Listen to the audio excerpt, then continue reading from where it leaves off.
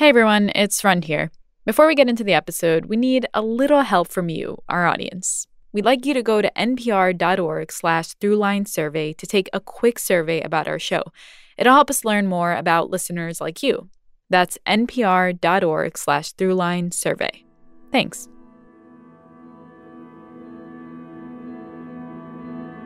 Hundreds of thousands of protesters took to the streets in Puerto Rico Monday. It appeared to be the largest demonstration yet. They won't stop until the governor steps down. Puerto Rico Governor Ricardo Rosselló has officially handed in his resignation letter to the government.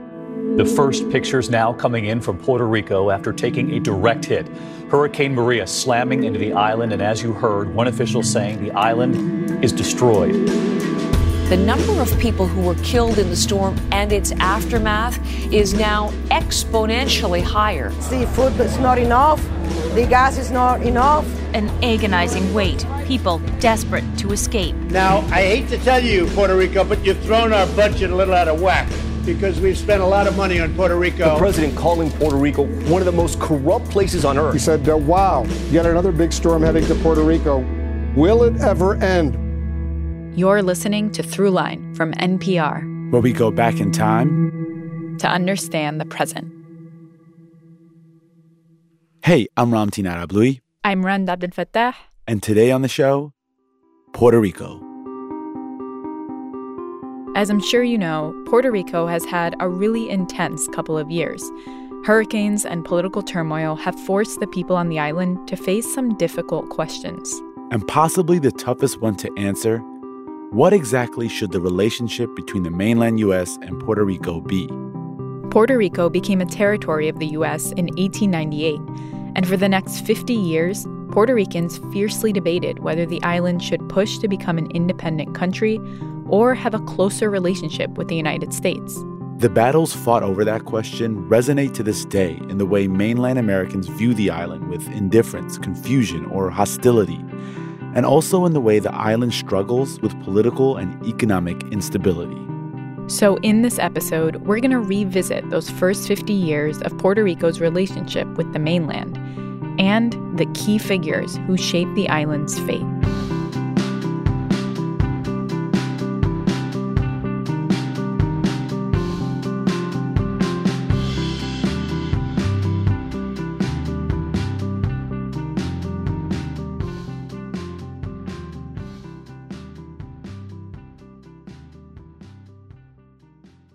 You're listening to Throughline from NPR.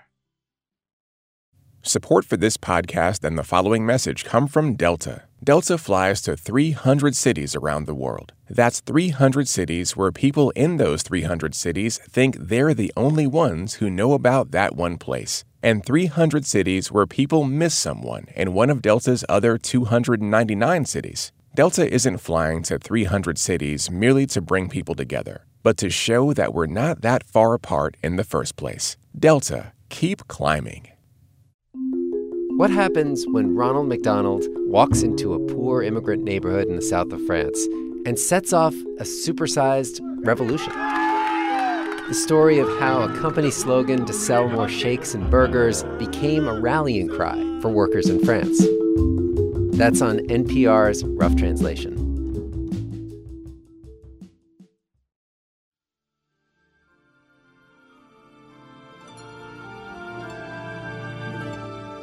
This is the song La Borinqueña, the anthem of Puerto Rico. Tierra de Borinquen, donde nacido yo. It's a tribute to the indigenous name of the island, Borinquen. The language of the song is romantic and patriotic, and pretty typical of a national anthem.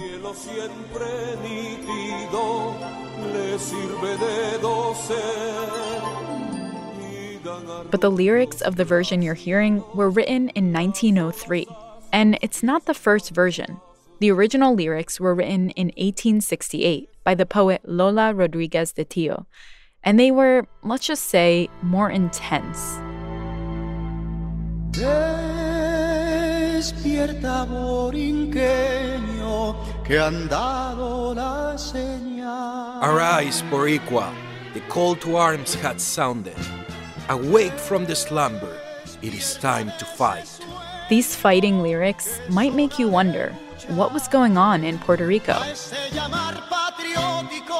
Doesn't this patriotic call set your heart alight? So Puerto Rico, Cuba, and the Dominican Republic are all Caribbean island nations that at one time were part of the Spanish Empire. But by the late 1800s, Spain was in the midst of an imperial crisis.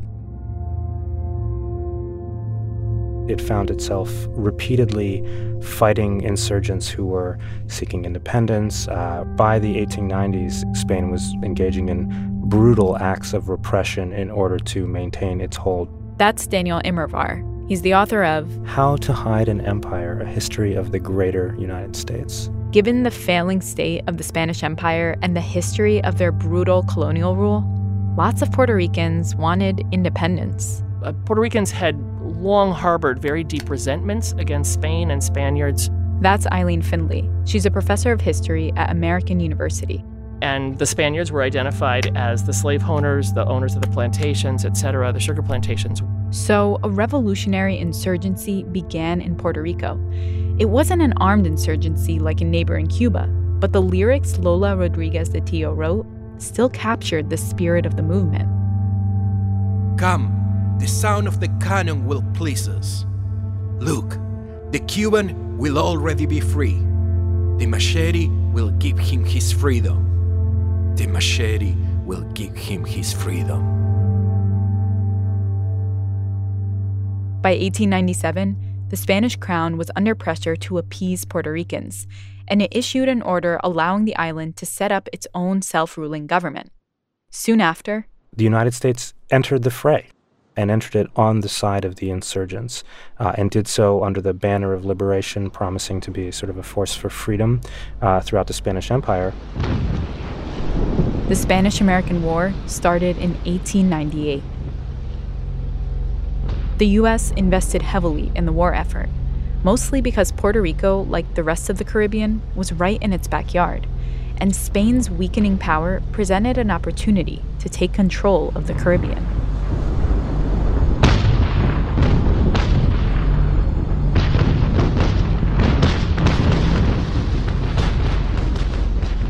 So the U.S. Navy directly attacked the Spanish at San Juan, the capital of Puerto Rico.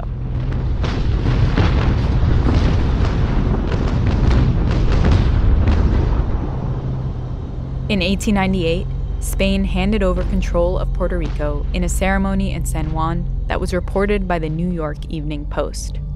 It was all a quiet affair. There was no excitement and but little enthusiasm. An hour after its close, the streets had assumed their wonted appearance. There was little to show that anything important had taken place, that by this brief ceremony, Spain's power on the island of Puerto Rico had ended forever.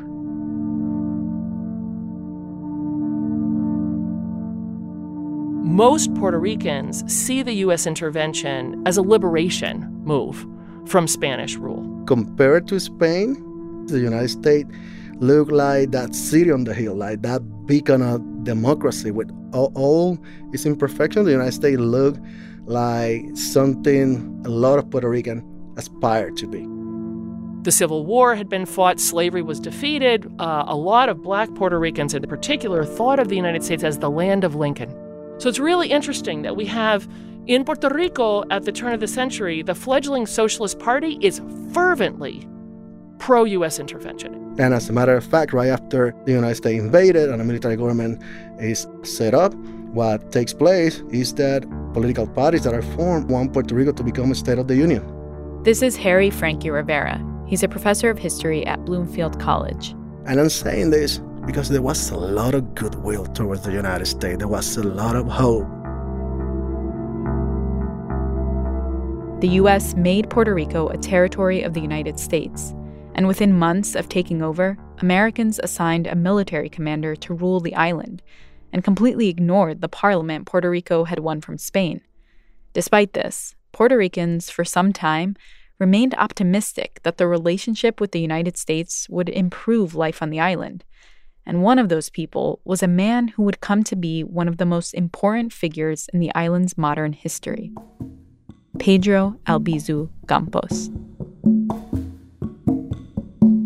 He's the son of a Spaniard and a woman of mixed ancestry, what they call at the time a mulata. He was born in 1891. In the town of Ponce. And had been young right at the time of the U.S. Invasion and annexation, and had grown up in a town called Ponce that seemed to welcome the United States. Let's put it this way, Ponce is the most patrician of Puerto Rican cities. Albizu Campos himself didn't come from one of those patrician or wealthy families, but he did get a good education as a result of living in a rich city. The accounts that we have of him as a child is that he was really interested in his mainland teachers when he was studying in Puerto Rico. He moved to the United States to study, first in Vermont, and then he transferred to Harvard. That's when World War I started. As World War I began, Albizu Campos, like many Puerto Ricans, believed that the U.S. would ultimately deliver a better life for the people of the island. And when he was in law school in 1917, Puerto Ricans became U.S. citizens. This was part of an effort to pull Puerto Rico into the war effort and for the United States to shore up some legitimacy in a place where, it found itself in an awkward position, propounding liberty on the world stage and yet holding this place as a large and prominent colony. To Albizu Campos, citizenship and the war presented an opportunity. And we have him writing about trying to make sense of what does it mean that the United States is at war and where do Puerto Ricans fit in it? And what he wrote to the Harvard Crimson to say, Puerto Ricans now have citizenship. We are now part of this project, and we are really excited to be part of it. And so he said, ultimately, I will stand with the United States. He joined the army. Albizu Campos joined an officer training camp in Puerto Rico. At the time, it's called a color regiment, or for black Puerto Ricans. He trains. He's awarded the rank of first lieutenant. And he quite clearly had the hope that this would lead to Puerto Rican independence, that Puerto Rico would stand with the United States, would be part of this project for liberation. At the end of the war, might lead to Puerto Rican independence. That's the expectation that he had, and as it turned out, he was disappointed.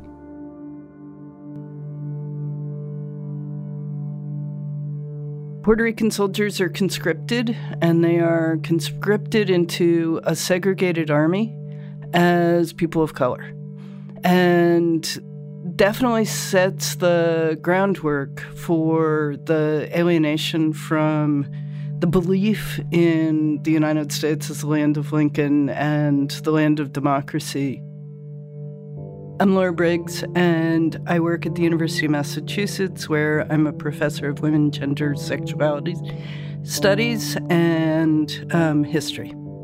Race in Puerto Rico is complex as it is in the U.S., but for someone like Albizu Campos, being assigned to a segregated unit felt like a slight, and he started to change his mind about what was possible for him as an American citizen. This is my limit, and I'm this educated, I am this smart, I am this woke. What is the limit for people who are way behind me? What is the future for my people? This is part of his disillusionment, is experiencing racial segregation in the armed forces of the U.S.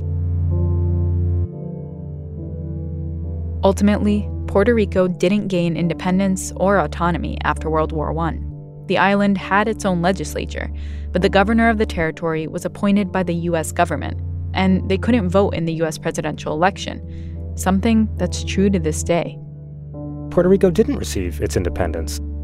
And in fact, it kind of stalled after World War I in the sense that it didn't see any status changes. Puerto Ricans had citizenship, but that didn't lead to economic prosperity in Puerto Rico. Albizu Campos, as he becomes disenchanted with the United States, and everyday life in Puerto Rico is more and more composed of suffering.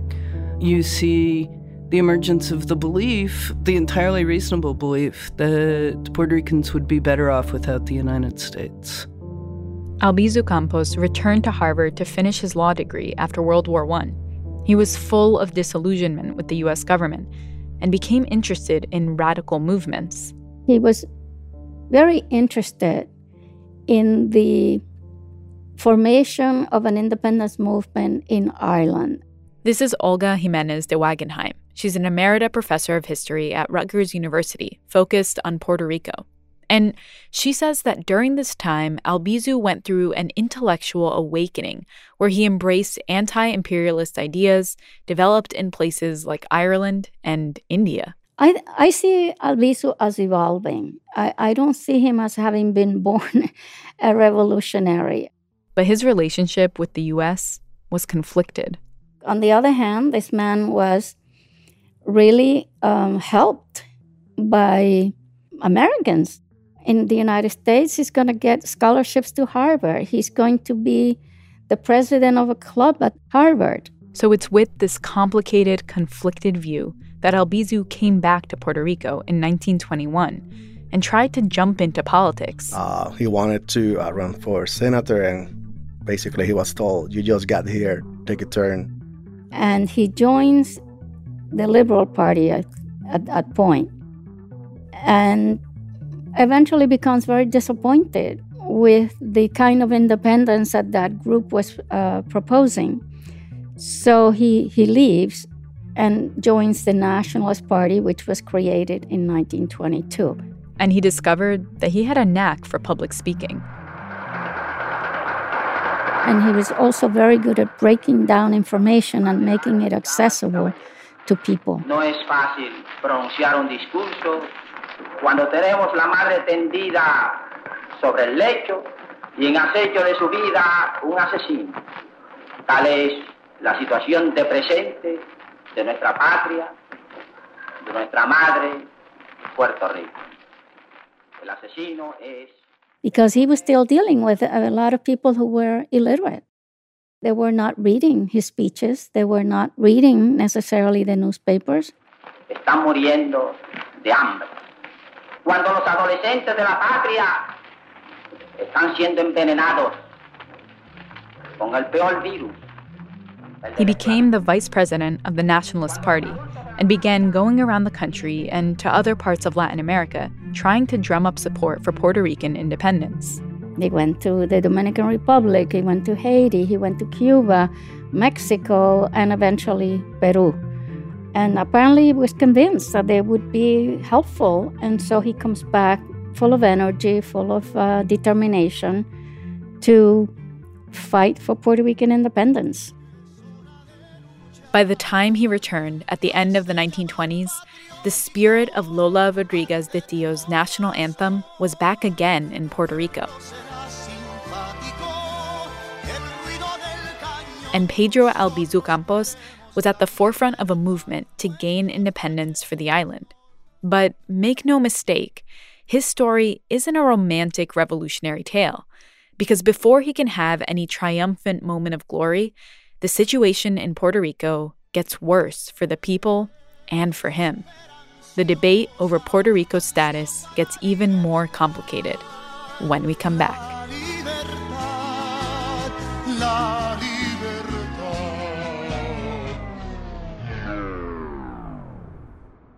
You're listening to Throughline from NPR. Support for this podcast and the following message come from Google. From Connecticut to California, from Mississippi to Minnesota, millions of American businesses are using Google tools to grow online. The Grow with Google initiative supports small businesses by providing free digital skills workshops and one-on-one coaching in all 50 states, helping businesses get online, connect with new customers, and work more productively. Learn more at google.com/grow. Malcolm Gladwell is one of the most well-known thinkers in the world. But he says a lot of his fans don't know that he's black. White people don't know. Black people always know. How do you feel about that? I find it hilarious, first of all. Malcolm Gladwell on race, pop culture, and a whole lot more. Next time on It's Been a Minute from NPR.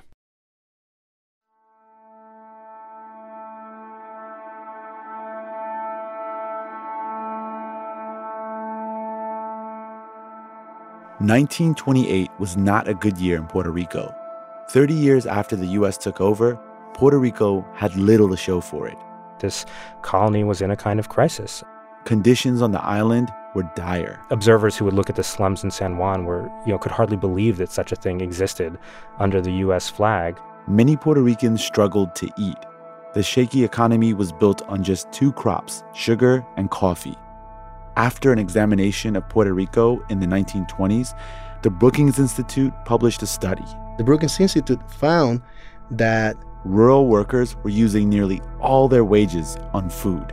Talking about living hand to mouth, that's what they're doing. If you're spending that much in food, that means that you don't have any income, any resources for anything else. You just work until you die and you're replaced. The hope that so many Puerto Ricans had when the U.S. arrived, when they joined the U.S. war effort, when they'd been granted U.S. citizenship, had been replaced by the realization that the United States had delivered neither liberation nor prosperity. And by the 1920s and 1930s, the rawness of that deal became a little clearer to Puerto Ricans.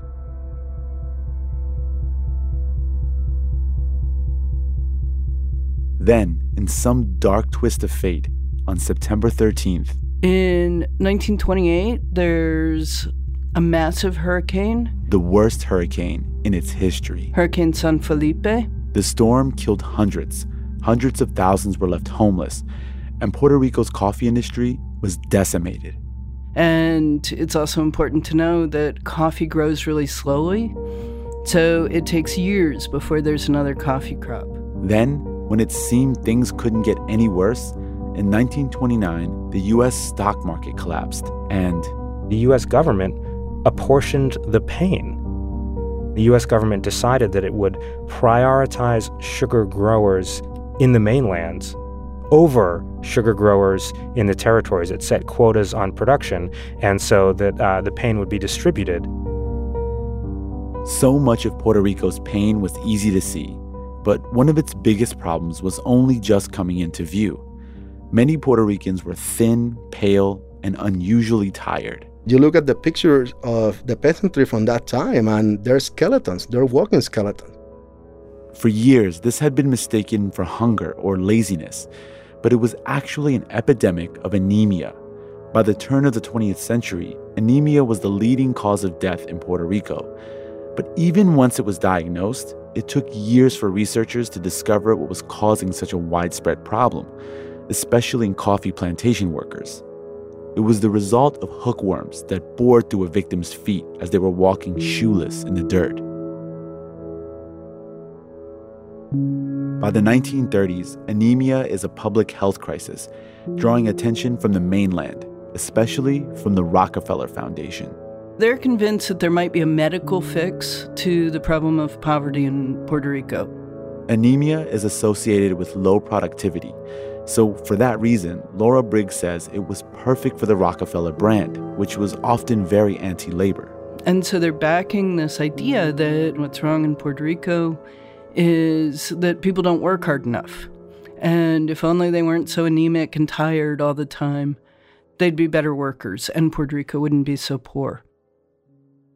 The Rockefeller Foundation sends doctors to the island, and one of them is Cornelius Packard Rhodes. Yeah, Cornelius Packard Rhodes. Dusty to his friends, Dusty Rhodes. So he's a doctor. And what he's supposed to do is study anemia. You know, and there'd been doctors who'd come down from the mainland to Puerto Rico before, and they'd behaved like doctors, right? That, they were really worried about experimental treatments. They made sure to preserve the health of the patients above all else. Cornelius Packard Rhodes took a different tack. Well, what we know from Rhodes' own letters is, at first, he was really happy to be there. He thought that there was really good funding, really good equipment, and plenty of patients to do research for a young man who wanted to make his name in anemia. Rhodes is dispatched to San Juan, where he gets down to work. And he's a colorful character who people either like or don't like. And somebody strips his car. He's furious.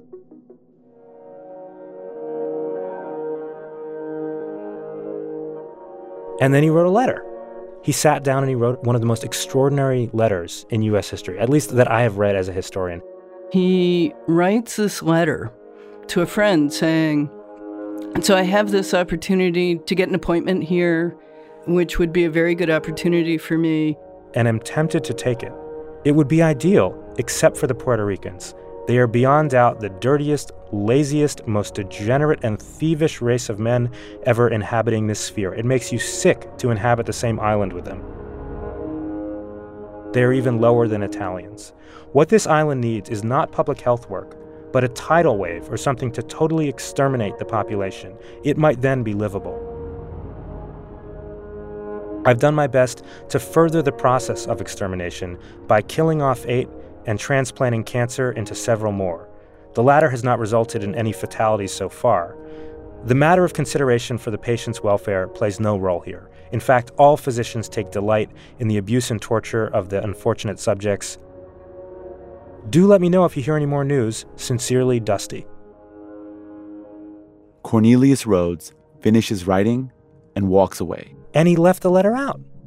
And the Puerto Rican staff of the hospital found it, and they were horrified. Cornelius Rhoads comes back from lunch. He finds out that people have read the letter, and he apologizes profusely, and he says that it was all a joke. He didn't mean it. It's not really true. He finds out that a lab tech named Luis Baldoni has the letter. He tried to get the letter back by offering a one-time cash payment. He gave a loan to the guy who had the letter, but he couldn't do it. They wouldn't let him have it. And then sometime later, he says he's going to go outside and take some blood samples from some people outside the hospital, and he never comes back. And his staff doesn't know what to think. But there's one last communication from Cornelius Rhoads. He sends a letter saying he's gone home, he has a health crisis, he has to see his uncle, and he had to run home. Cornelius P. Rhoads will never step foot in Puerto Rico again. He's gone. But they still have the letter. And the hospital staff member who has it gives it to exactly the guy who will know what to do with it. He gives it to Pedro Albizu Campos. Yes, that Pedro Albizu Campos. And we should say something about him here. By the early 1930s, Albizu Campos and the Nationalist Party are advocating for Puerto Rican independence and nothing less. That kind of militancy is a big step. Many Puerto Rican politicians are focused on incremental progress, independence slowly. But the nationalists feel no colonial power, including the U.S., can be trusted. That's the core of their belief system. Now, with the Rhoads letter in hand, they have proof. So Albizu Campos sends it everywhere, to all the Puerto Rican newspapers. Send it to the ACLU, they send it to the Vatican, they're sending it out internationally. A cover letter explains that the U.S. is clearly seeking to exterminate Puerto Ricans, just as it has the Native Americans. And as Albizu Campos waits to see the response from abroad, Puerto Ricans are completely freaked out. The Rockefeller Foundation is a well-known name in Puerto Rico. They've been sending doctors there for a long time. And what does this mean? What are Rockefeller doctors doing? So the governor, the appointed governor, the mainland appointed governor, even he deems this a confession of murder, and there's an investigation. The Rockefeller Foundation sends its people down, and the Puerto Rican medical establishment also tries to figure out what happened, to look at all of his patient files. Doctors who review the case files, the Attorney General, the governor, the Rockefeller Foundation, they're all satisfied that this didn't happen literally like that. But it's a qualified investigation, and it's qualified in two senses. One, it's qualified by the fact that Rhoads doesn't have to appear. He doesn't return to Puerto Rico. He's just gone, which is not normal when there's a potential murder to be investigated. And it's qualified in another way. The investigation uncovers, according to the governor, another letter, and a letter that he deems, these are his words, worse than the first. That letter won't be splashed across the front pages of Puerto Rican newspapers because the letter was suppressed and presumably destroyed. We don't have it. And, there's a limited degree to which you can trust an investigation that destroys incriminating evidence. So, not surprisingly, Cornelius Rhoads is found to have been intemperate, loose with his words, but not ultimately a murderer. All along, Rhodes claims that the letter is just a joke, but the investigation reveals that at the very least, it seems like he arrived in San Juan and just felt like he was now in an island-sized laboratory and could do whatever he wanted. So this is what we know. First of all, he refused treatment in some of his patients to see what would happen. He also sought to induce disease in other of his patients, and he referred to those patients to his colleagues as experimental animals. Nonetheless, the investigation can't find evidence of murder. Plus, Rhodes is long gone. And in the few cases where there is news coverage of the Rhodes letter in the mainland American media, it doesn't exactly make waves. Time magazine ran an article about the Rhodes affair, and the Rockefeller Foundation's press guy, Ivy Lee, got to see it before it was published. The New York Times was covering this event, and that too, Ivy Lee got to have a say in how it was going to be reported. So the U.S. press kept reporting that this was just a joke letter. So Rhodes is shielded from consequences back home. But in Puerto Rico, the story is fuel for the fire of a still small and obscure nationalist party. This event is pretty much the founding event for the Nationalist Party. It really coalesces people around the Nationalist Party, gets Pedro Albizu Campos' name in the papers everywhere, and Albizu goes on to write letters and make speeches. He talks about the effect of disease on Native people in the mainland U.S., of tuberculosis and other disease on Native Hawaiians. And he begins to make quite a convincing case for the role of disease in medicine in the U.S. colonial enterprise. But Albizu Campos is also making a bigger argument, especially after running for office in 1932. After receiving very few votes, Albizu Campos declares electoral politics hopeless, too slow, too full of compromises. From the nationalist perspective, this is finally the smoking gun, right? You can finally see the scorn of mainlanders, their obsession with Puerto Rican overpopulation, their homicidal intent. So for nationalists, this is the moment when the mask slipped, right? You can actually see what this is about. Colonialism's face is laid bare, and now let's get on with it. To independence, by violence if necessary. Albizu believes that Americans are trying to exterminate Puerto Ricans, and there's no time to waste, that it's time to escalate the fight for an independent Puerto Rico.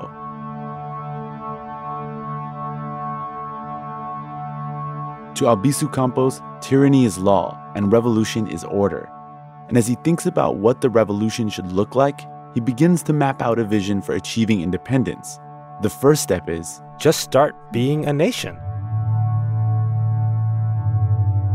And so under Albizu, Puerto Rican nationalists did that. They formed an army. That's something that nations have. Now, the army wasn't fully armed, and they often marched in the streets with wooden rather than real rifles. But nevertheless, they were an army, and they were marching in the streets, and that was a show of national organization.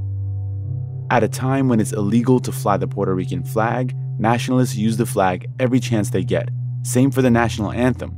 And they issued bonds in the name of the independent Puerto Rican government. So they were in some ways issuing currency. That's another thing that national governments do. They flew the flag of Puerto Rico, basically became a kind of shadow government, and in doing so, issued a challenge to Washington. This is the government of Puerto Rico, they insisted.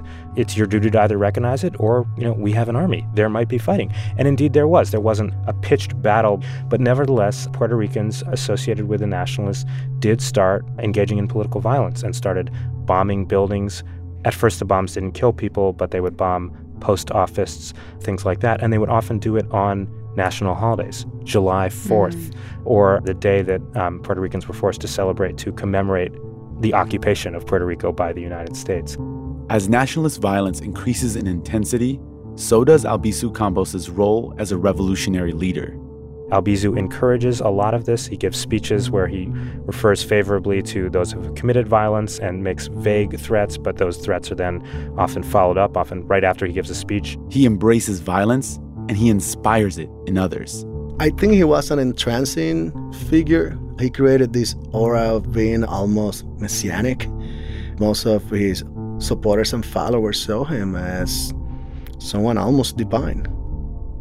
For many people, he could walk on water. Olga Jimenez de Wagenheim interviewed a number of nationalist women who fought for independence. One of them was Dominga de la Cruz. Dominga de la Cruz was a very interesting woman, a black woman from Ponce, who's active in the 1930s. And she becomes a follower of Albizu Campos because, she says, until Albizu came to us, we were confused. I think the greatness of Albizu Campos was that he took a people that was on its knees, because that's how we were, and with his great energy, he raised us to our feet. He taught us to walk, and he taught us to struggle, and after he taught us, there was no way we could ever fall back to our knees. We had to move forward, even though it was always hard to fight against such a powerful empire. We did not question his orders. We loved Don Pedro, not as a mythological figure, but as a father who wanted his children to have dignity. He taught us dignity.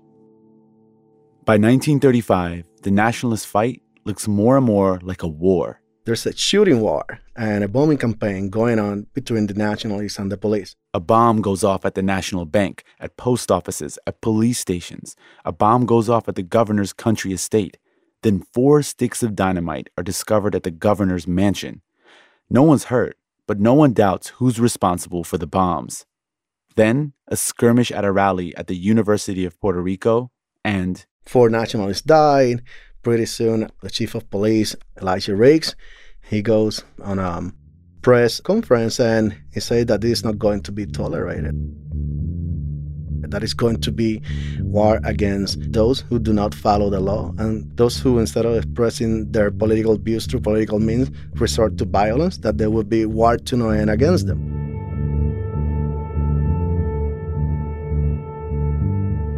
A few days later, Albizu goes on the radio and he says that he appreciates the honesty of the chief of police and that there is going to be war, but war against the Yankees. Less than 4 months later, as Riggs leaves Mass, 2 nationalists shoot and kill him. When captured, they're brought to police headquarters where, quote, trying to escape, they are shot and killed. The battles continue. J. Edgar Hoover deploys FBI agents to surveil Albizu, and not long after, he's arrested and tried for conspiring to overthrow the government. The trial ends in a hung jury. And then the government does something extraordinary. He's tried again. It just changes the composition of the jury and dramatically diminishes the number of Puerto Ricans versus mainlanders in order to secure a conviction. So he's convicted, and then he serves in federal prison. He's brought to the mainland, and then he becomes a kind of political liability for the United States because this famous guy is clearly a political prisoner, a martyr. And his imprisonment becomes yet another cause in the nationalist indictment of the United States. The nationalists are incensed at the U.S. justice system's hypocrisy. Cornelius Rhodes, who has confessed to murdering people, he just gets to shrug it off. Albizu Campos, on the other hand, is sentenced to 10 years in federal prison in Atlanta. Then, on Palm Sunday, 1937, as Albizu Campos begins his jail term, the nationalists march in Ponce, Albizu's hometown. The marchers are unarmed, but as the march begins, the police force, armed with gas bombs, rifles, and Thompson submachine guns, surround the nationalists. Shooting starts, and by the time it stops minutes later, 18 demonstrators and onlookers and 2 police have been killed in the crossfire. More than 150 people are wounded.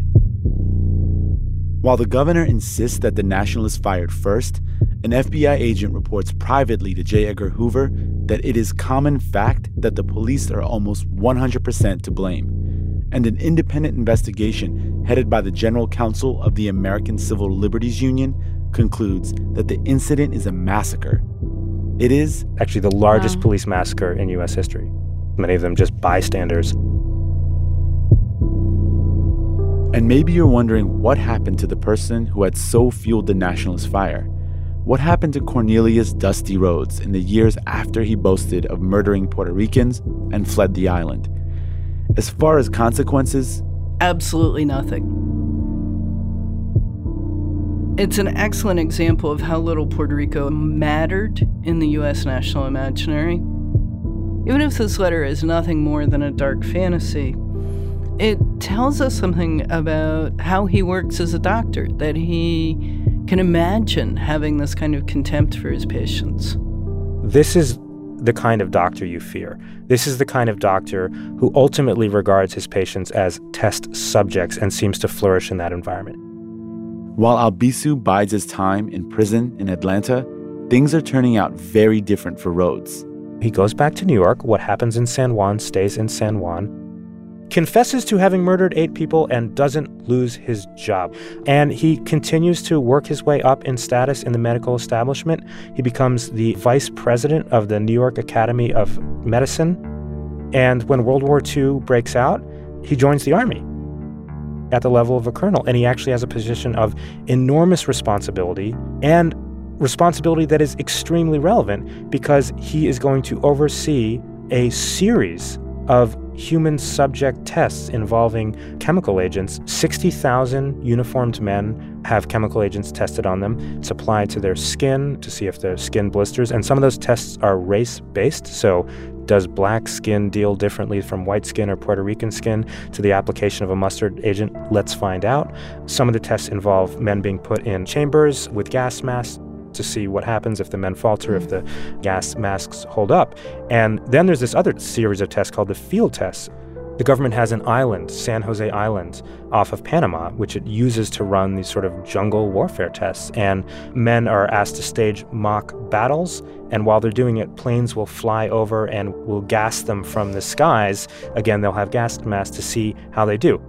Now, a lot of those men are Puerto Ricans. And many of them, it turns out, don't speak English.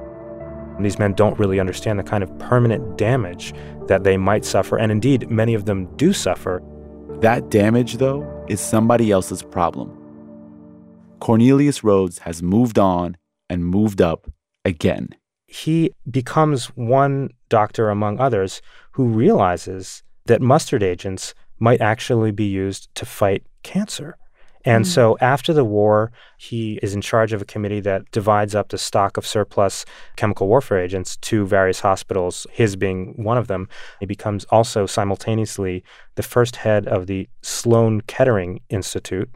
And he uses his position to test chemical after chemical on a whole hospital full of patients who are dying of cancer. And he becomes, in doing this, one of the pioneers of chemotherapy. He's on the cover of Time magazine, Cornelius Rhodes, Cancer Fighter, and the American Association for Cancer Research for more than 20 years gives a prestigious award out called the Cornelius Rhodes Award to promising young cancer researchers. That goes on for more than 20 years before anyone from Puerto Rico is able to successfully communicate to the AACR, hey, you might want to rethink this award. You might want to rethink the guy you're honoring with this award. I think if you stopped 10 people on the street in Puerto Rico today, you would find that probably half of them know about Cornelius Rhodes. Cornelius Rhodes' hope that he could just get away with it, that's true. He does get away with it. The legacy of Cornelius Rhodes to this day in Puerto Rico is that people remember him as an agent of U.S. colonialism, as possibly a murderer, a never disproved murderer, who acted on behalf of the Rockefeller Foundation and implicitly the U.S. state. Yeah, this becomes an enduring political injury. There are Puerto Rican nationalists who cite this decades later as a key moment because they just think, I can't believe this guy got away with it.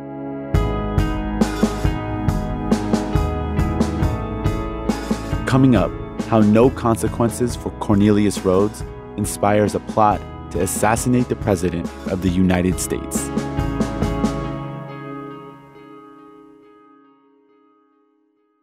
You're listening to Throughline from NPR. Support for NPR comes from Newman's Own Foundation, working to nourish the common good by donating all profits from Newman's Own food products to charitable organizations that seek to make the world a better place. More information is available at newmansownfoundation.org. Hey, it's Ramteen. Just another plug for our survey. You can take it at npr.org/survey. npr.org/throughlinesurvey. It'll help us make the show better. Again, it's at npr.org/throughlinesurvey. Now back to the show.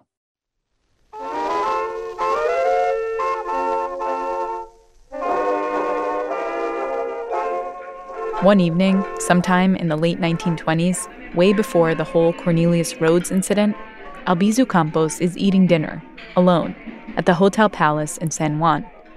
An acquaintance walks into the restaurant, spots Albizu, and asks if he can join him for dinner. Albizu agrees. The two really connect. They both speak English fluently, both studied in America and went to law school, and they have the same political mission, to see an independent Puerto Rico. After this chance encounter, the two men meet often. And they had, spoken warmly of each other and dined together and seemed to admire each other. That man in the restaurant is named Luis Muñoz Marin. He was famous for saying that, the Americans and I arrived on the island together.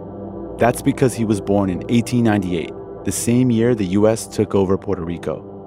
Muñoz Marin comes from a family that was well-known. Elite, landowning, highly educated. His father had been involved in politics and had actually attained autonomy for Puerto Rico from Spain. Like one of the great founding fathers of Puerto Rican nationalism. Then his father became a resident commissioner in Washington.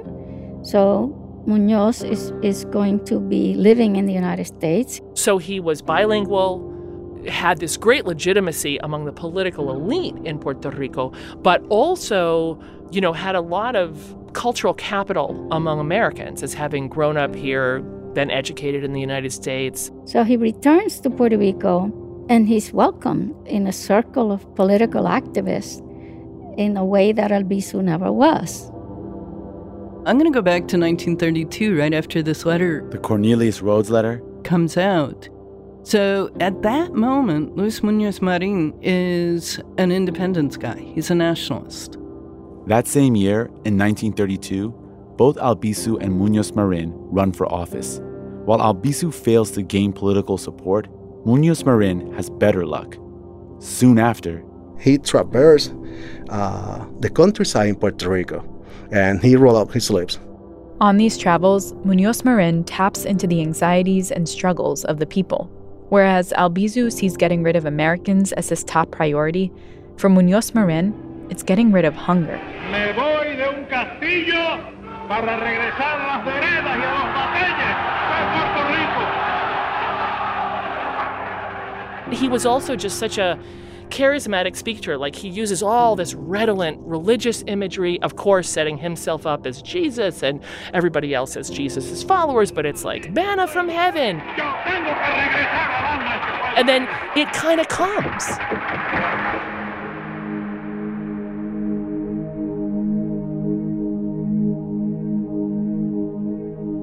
During the late 1930s and 40s, while Albizu is in jail, Muñoz Marin's political career takes off. He starts his own political party called the Popular Democratic Party, or PPD, and his sole focus becomes improving the economy. The status of Puerto Rican independence is no longer a priority. Whether we're independent or a state or a dominion like Canada, that's not going to give you a house, that's not going to keep you warm. Muñoz Marin figures the only way to lift Puerto Rico out of intense poverty and economic turmoil is with help from the U.S. So his answer was, we're going to have a U.S.-funded industrial revolution in Puerto Rico, and that will bring us modernity, it will bring us good wage jobs, it will bring us all the things, right, that industrialization is supposed to bring. Remember that this is the era of the New Deal. That will greatly ease the mortgage distress among the farmers and among the homeowners of the nation by providing for the easing of the burden of debt.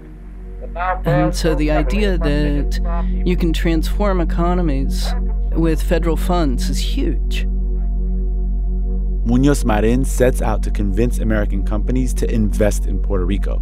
And saying to all of these capitalists, I have a pliable, docile, population here who loves the U.S. We've loved the U.S. ever since it arrived.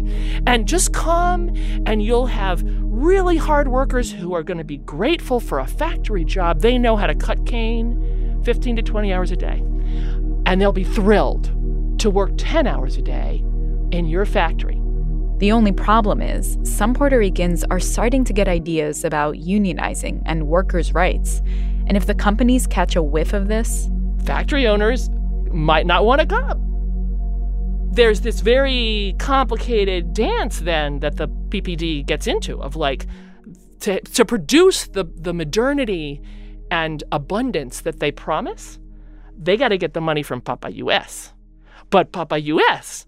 doesn't want a radically mobilized citizenry.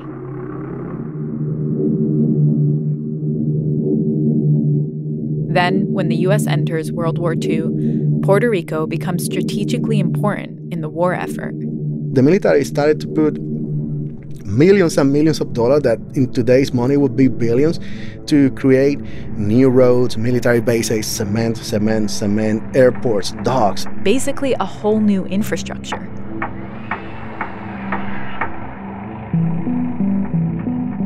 And for many Puerto Ricans, Muñoz Marin is the face of this transformation.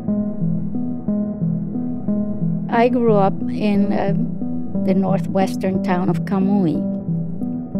And my own father was unable to earn a decent wage until the Muñoz government came into power. One of the things that Muñoz went and promised the people was that there should be minimum wage, that there should be hospitals for their children, that there should be schools. And he actually delivers on that. Money is flowing in, Puerto Ricans are living better, and eventually, in the late 1940s, the U.S. decides to give Puerto Ricans the right to choose their own government. And Muñoz Marin becomes the first elected governor of Puerto Rico. Puertorriqueños, la voy a izar. His rhetoric is no longer radical bread, land, liberty. It's industrialism, modernity, domesticity, right? Okay. And we are now family with the U.S. Con los Estados Unidos de América. There's no colonialism anymore. And we're all in this together. And you can migrate to the U.S. because you're a citizen of the U.S.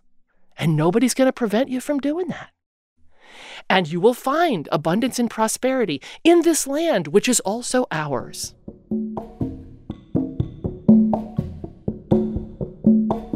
Meanwhile, the Muñoz Marin government is ramping up harassment against pro-independence nationalists like Albizu Campos. In 1948, they pass a gag law, which makes it illegal to display a Puerto Rican flag, sing patriotic songs, or talk of Puerto Rican independence.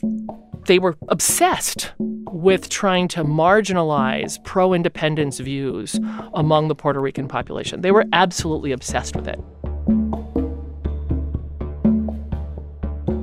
Around the same time, Albizu Campos is finally released from prison after serving 10 years. And time has not softened Albizu. He still believes that Puerto Rico is a colony of the United States and must liberate itself by arms if necessary. But the Puerto Rico he returns to is very different from the one he left. No longer the impoverished, agriculturally dependent place he'd known. Puerto Rico utterly transformed to a profoundly industrialized, urbanized economy. It was extraordinary. And all those economic improvements are largely due to the man he met in the restaurant years earlier. Albizu Campos, taking all this in after a long absence, his hard work seemingly gone to waste, vows to fight back. He begins organizing the nationalists in secret, stockpiling weapons and devising a new strategy. During that time, Muñoz Marin, hoping to diffuse the growing tensions, urges President Truman to call for a constitutional convention in Puerto Rico to settle the status question once and for all. And on the other side, the U.S. is also eager to resolve this issue.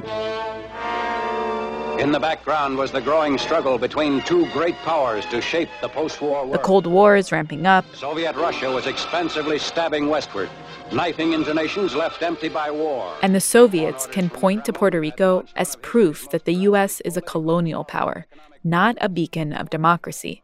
So in 1950, Truman, aware of what the Puerto Rico situation looks like to the world, agrees to hold a vote in Puerto Rico on whether the island should become a commonwealth of the U.S. Now, the term commonwealth is a little tricky because it would make Puerto Rico more autonomous than a territory, but not quite independent. As a commonwealth, Puerto Rico would have the right to self-governance and U.S. military protection and would receive federal funding, all while having irrevocable U.S. citizenship. But they would have limited voting rights in Congress and no vote in presidential elections. They would remain on the outside, looking in. Muñoz Marin is on board with this idea, but the pro-independence nationalists hate it. They believe Commonwealth status is just colonialism with a new mask on it. And on October 30th, 1950, just days before voter registration is set to open, in 7 cities, nationalists stage a revolt. They declare the independence of Puerto Rico. They take government buildings. They cut phone lines, waste flags, destroy records, and set the police station and post office on fire. They also go to San Juan and seek to assassinate Muñoz Marin.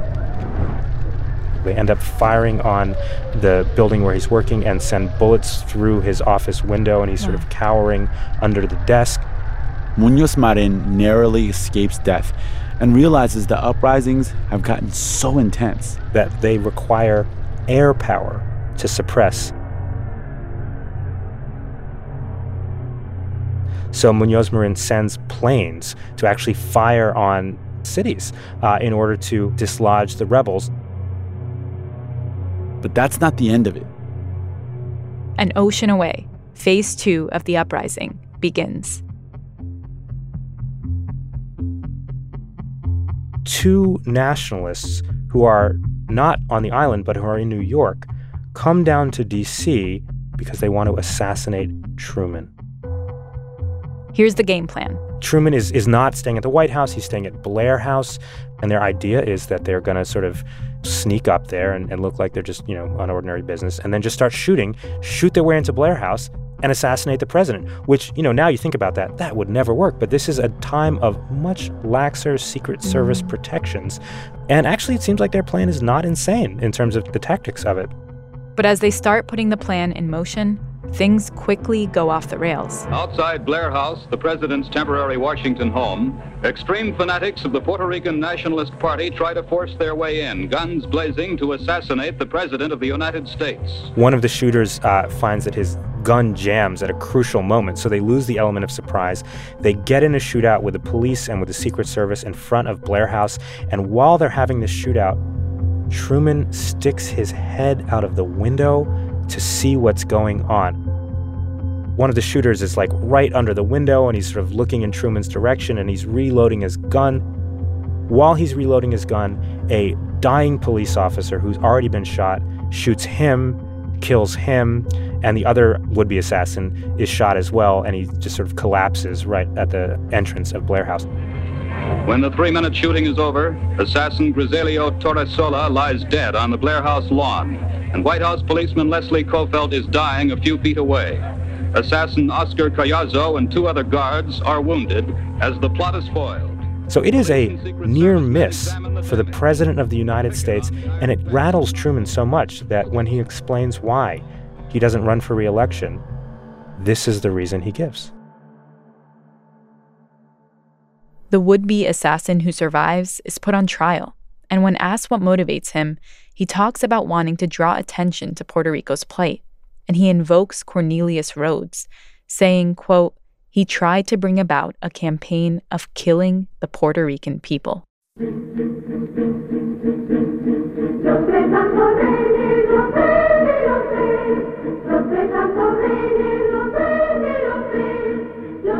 Back in Puerto Rico, Muñoz Marin cracks down on the nationalists. Albizu was arrested again and sentenced to 80 years in prison, and nearly 3,000 independent supporters are arrested all over the island. The message is clear. Pragmatic reformers like Muñoz Marin are working in the best interest of Puerto Rico. The nationalists are lunatics who need to be stopped. And when it comes time to vote on Commonwealth status for Puerto Rico, they win. Puerto Ricans overwhelmingly vote to make Puerto Rico a Commonwealth. And that is still the underpinning of the legal relationship between the United States and Puerto Rico still. By 1953, Commonwealth status is set in stone. Yes, this is the Commonwealth of Puerto Rico, a land of song and laughter, a tiny bit of the United States in the warm seas of the Atlantic and the Caribbean. Independence is not only off the table, it isn't even a part of the conversation anymore. Albizu Campos and the nationalists have lost the fight. But some refuse to accept defeat. And on March 1st, 1954, they make a desperate final stand. March the 1st, 1954. 4 Puerto Rican nationalists enter the U.S. Capitol House of Representatives chamber in Washington, D.C. In the House gallery where I was working. Mike Michelson was the House radio and TV gallery director at the time. And I turned around, noticed some people came in the door, which was to my left, upstairs. And then I turned around and looked at them. And, I figured they were just tourists like so many people. Then they open fire. I heard this loud popping noise, pow, pow, pow. House members take cover as bullets spray around them. I ducked underneath the ledge. We had a ledge, a writing ledge. All the while, the shooters shout, "Viva Puerto Rico Libre! Long live free Puerto Rico!" 5 members of Congress were wounded. No one died. Eventually, police managed to get inside the chambers and arrest them. 3 men and 1 woman.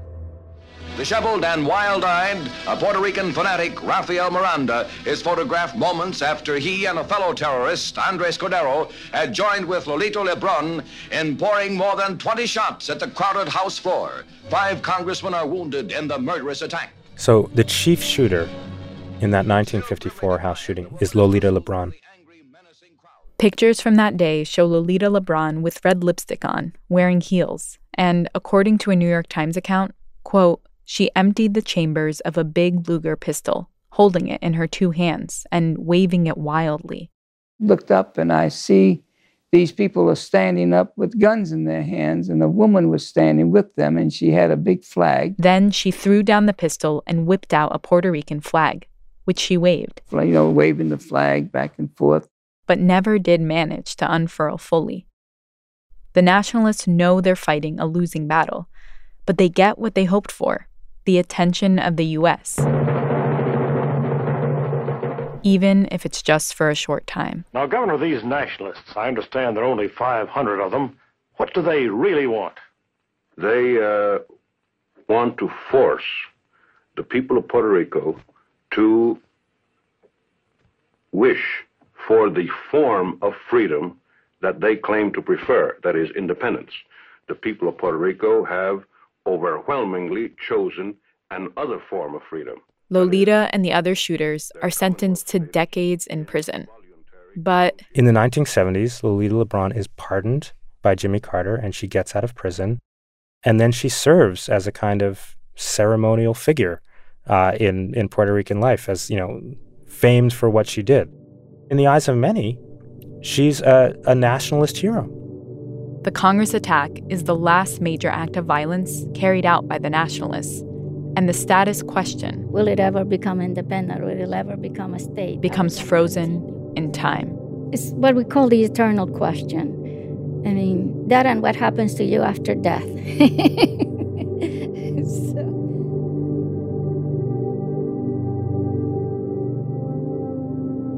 One of the legacies of the nationalist movement is cultural. The commitment to the Puerto Rican flag, to the Spanish language rather than the English language. These things are, really strong and really powerful and ongoing in Puerto Rico, even if it's harder to find widespread electoral mass support for political independence. There's a lot of commitment in a sort of cultural separateness between Puerto Rico and the rest of the United States. But there's also always been this undercurrent of the Puerto Ricans are too dependent, right? Like, We have them, and there are colonial subjects, which of course no one wants to admit in the U.S., but they're disturbingly dependent. And in the mid-20th century, that discourse turns into that they're all a bunch of welfare queens. And you can see that, right, today, of like, oh, these Puerto Ricans, they just can't get it together. They just can't get it together with the hurricane. Oh, my God, you know. The people who are reproducing it don't even know the history of the discourse that they're reproducing. Gore Vidal once called us the United States of amnesia. And amnesia is just the right word, right? Because periodically we are reminded of what the status of Puerto Rico is, what its relationship to the United States is, what that history is about. And then we manage to forget it again. Right? This is a politically interested forgetting. Oh, and if you're wondering what happened to Albizu Campos and Muñoz Marin, their lives continued to go in completely different directions. While Muñoz Marin served as governor of Puerto Rico for 16 years, Albizu Campos lived out most of his days in prison. He was released shortly before his death.